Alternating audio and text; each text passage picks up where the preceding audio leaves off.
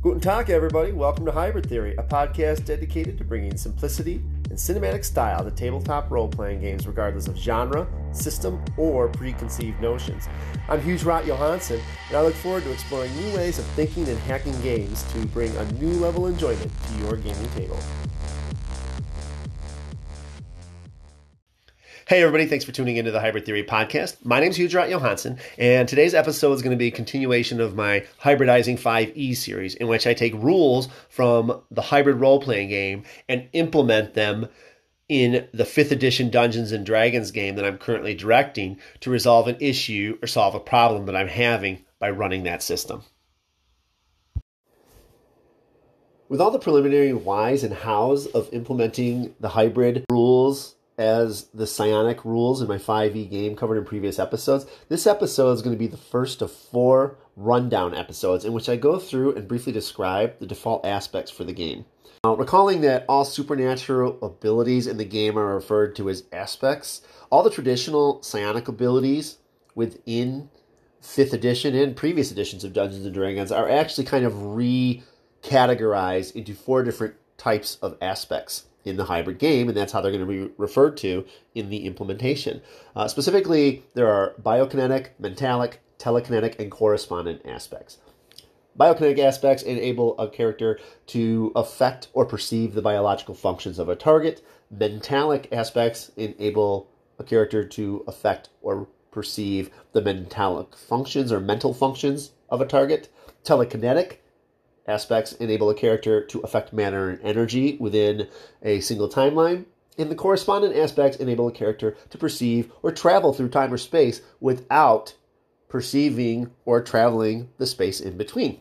Now, before we get started, I'd also like to go through a couple of terms that you're going to hear again and again. And the first of these terms is the term to assert. The term assert is very simple enough. It's basically to use an aspect. Whenever an aspect is used, it's asserted. So you would use a telekinetic aspect, or you would assert a mentalic aspect.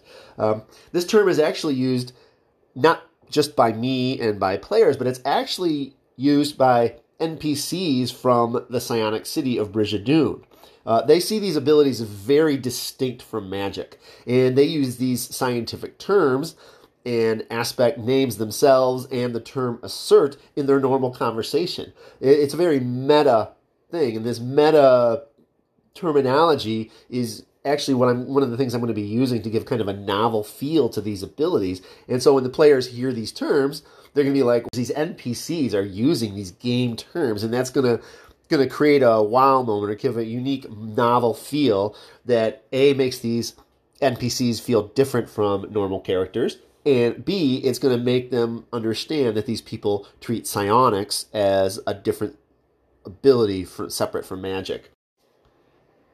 The next term that I want to discuss is assertion signature. Now, whenever one of the aspects that we're going to discuss over these next couple of episodes is used on a sentient living creature, then what ends up happening is it actually leaves an impression or a fingerprint. And this fingerprint is referred to as an assertion signature. And what this means is that characters that have certain aspects that allow them to look for these signatures can actually use them and identify the asserter of one of these aspects. And that's very important because, one, it gives a unique flavor and kind of a psychological feeling to the game, which is something that I want to capture. And the other thing is it provides accountability to the use of an aspect. If an NPC uses one of these aspects, then that's something that the PCs can investigate. They can hire someone that can determine an assertion signature, or if these players decide that they want to create a character that has some of these abilities, then they can use that as well as a handle to kind of investigate and drive the story along and keep psionics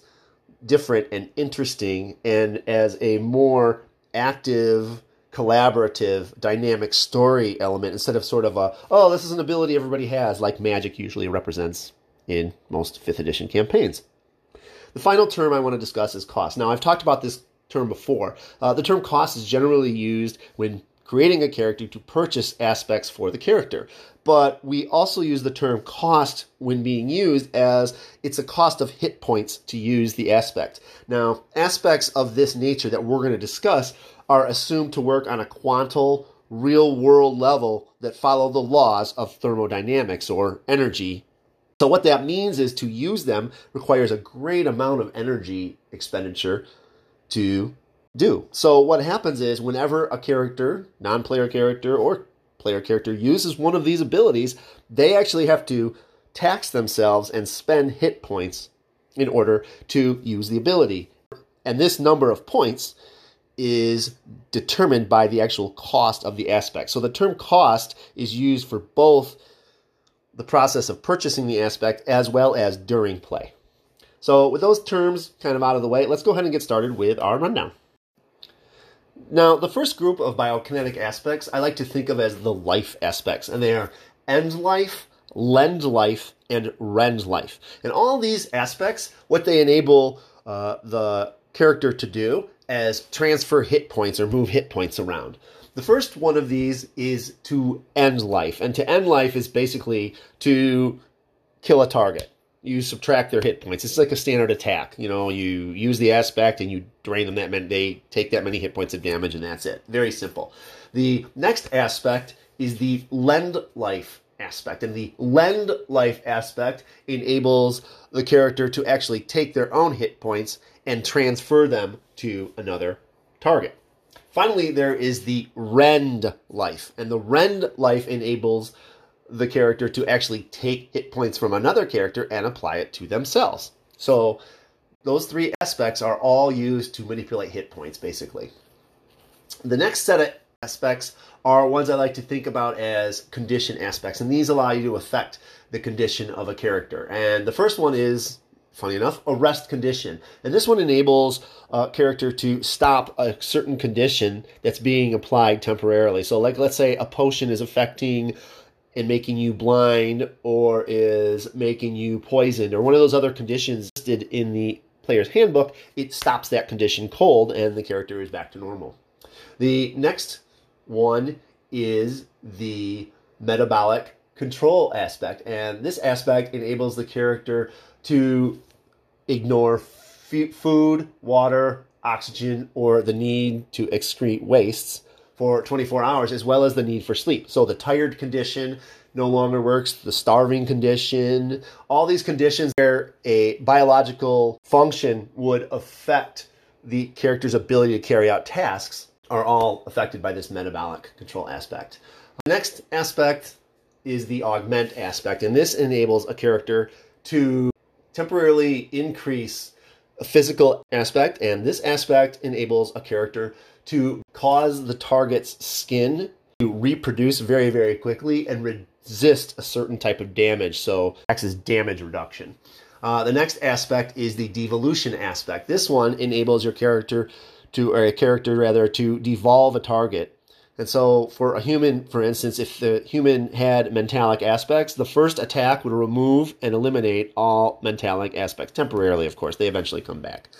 The next one is the mental functioning abilities, which is like intelligence, wisdom, and charisma. All of those are immediately reduced to 0. And then finally, the third attack actually physically transforms the target creature into a life form from which they evolve further up on their evolution chain. So for instance, a human would get evolved to a lemur, one of the lizard folk would get evolved to a chameleon, and a yuan-ti would be evolved to a snake. So those are the kind of things. And this is a temporary thing. This isn't permanent. It's just a temporary thing, because what happens is the DNA of the target eventually kind of resets when the aspect is no longer asserted, and it goes back to its steady state. So the next one is the regenerate aspect, and this enables the character to actually regenerate either organs or a lost limb from a target. And finally, we have the thermal tolerance aspect, which enables the character to tolerate extreme ranges in temperature from 0 to 100 degrees Celsius, and it also acts as damage reduction from either cold or hot fire damage. Finally, the last group of aspects we have are the defensive aspects. They're reactive aspects. They act as reactions work in the 5th edition game. And there are 2 of them. There's resist and biofeedback. The only difference really between them, in terms of functionality, they do the same thing, but the difference is that resist enables a character to automatically defend themselves against any biokinetic aspect that's used against them. Whereas the biofeedback aspect not only allows them to defend, but actually ricochet or refocus the attack so that it bounces off them as a sort of a feedback or resonance, and it resonates back in the target, and they suffer the effects of their own attack. So basically, they have to attack themselves. It attacks themselves instead of the character that's asserting the aspect. And so those are the 12 aspects from the biokinetic aspect group. Our next episode, we will discuss the mentalic aspects. Until then, take care. So with our discussion of the biokinetic aspects out of the way, I want to thank you all for tuning in. Stay tuned next episode when we discuss the mentalic aspects and compare some differences and similarities between the biokinetic aspects we just discussed and the mentalic aspects that we're going to discuss in that episode. Until then, have a great day. We'll talk to you soon. Stay safe, everyone. Take care. Bye. Well, that's about all I have for you for this episode. I'd like to thank you all for taking the time to listen, and I sincerely hope that there was something here that was inspiring for you and something you can take back to your own gaming table to really kick up the excitement a notch and make it your own. Remember, whenever you find a rule system that stifles you or you feel restricted in some way, there's nothing wrong in a tabletop role-playing game. Flipping the script. Until next time, keep on gaming, everybody. Take care.